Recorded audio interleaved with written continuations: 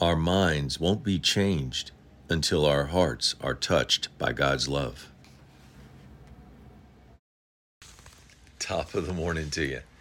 When we consider who we are in Christ with the mind of love and a firm determination to get to know God more fully, and we read the final chapter of Matthew, chapter 28, we get a ringside seat to see just how our enemy, the devil, influences the world despite being confronted with overwhelming truth that confirms he's a liar.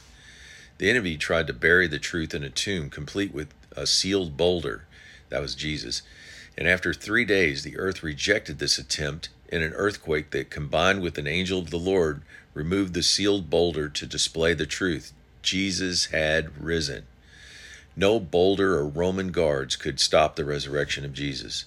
Once defeated here, the enemy resorted to covering his tracks through a combination of bribery, lies, and deception, paying off the guards to lie, saying the disciples stole Jesus' body. The only problem?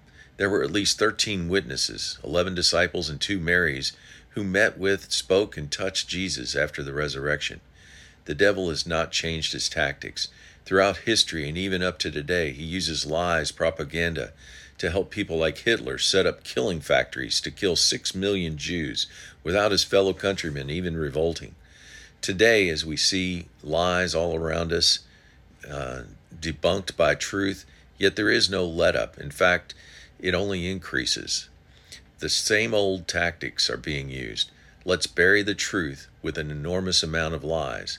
And when caught, let's use money to distract and cover up, thereby buying loyalty to the lie. Even some of the disciples doubted when confronted with a resurrected Jesus, Matthew 28:17. The good news, the enemy's tactics couldn't hold Jesus and the truth down.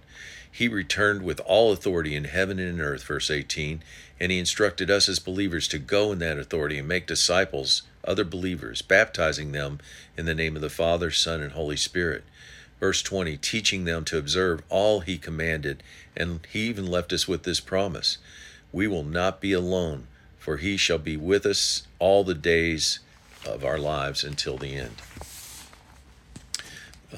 Words of encouragement.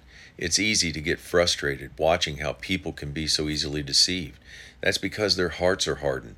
The only way to soften their heart is actually being touched by God's unconditional love, which we as believers are carriers of. Guided by Holy Spirit as he fills us continually with God's love, Romans 5:5, we ensure that this love is given to all within our spheres of influence. All the facts in the world can't do what one touch of his love can do. Have a great day.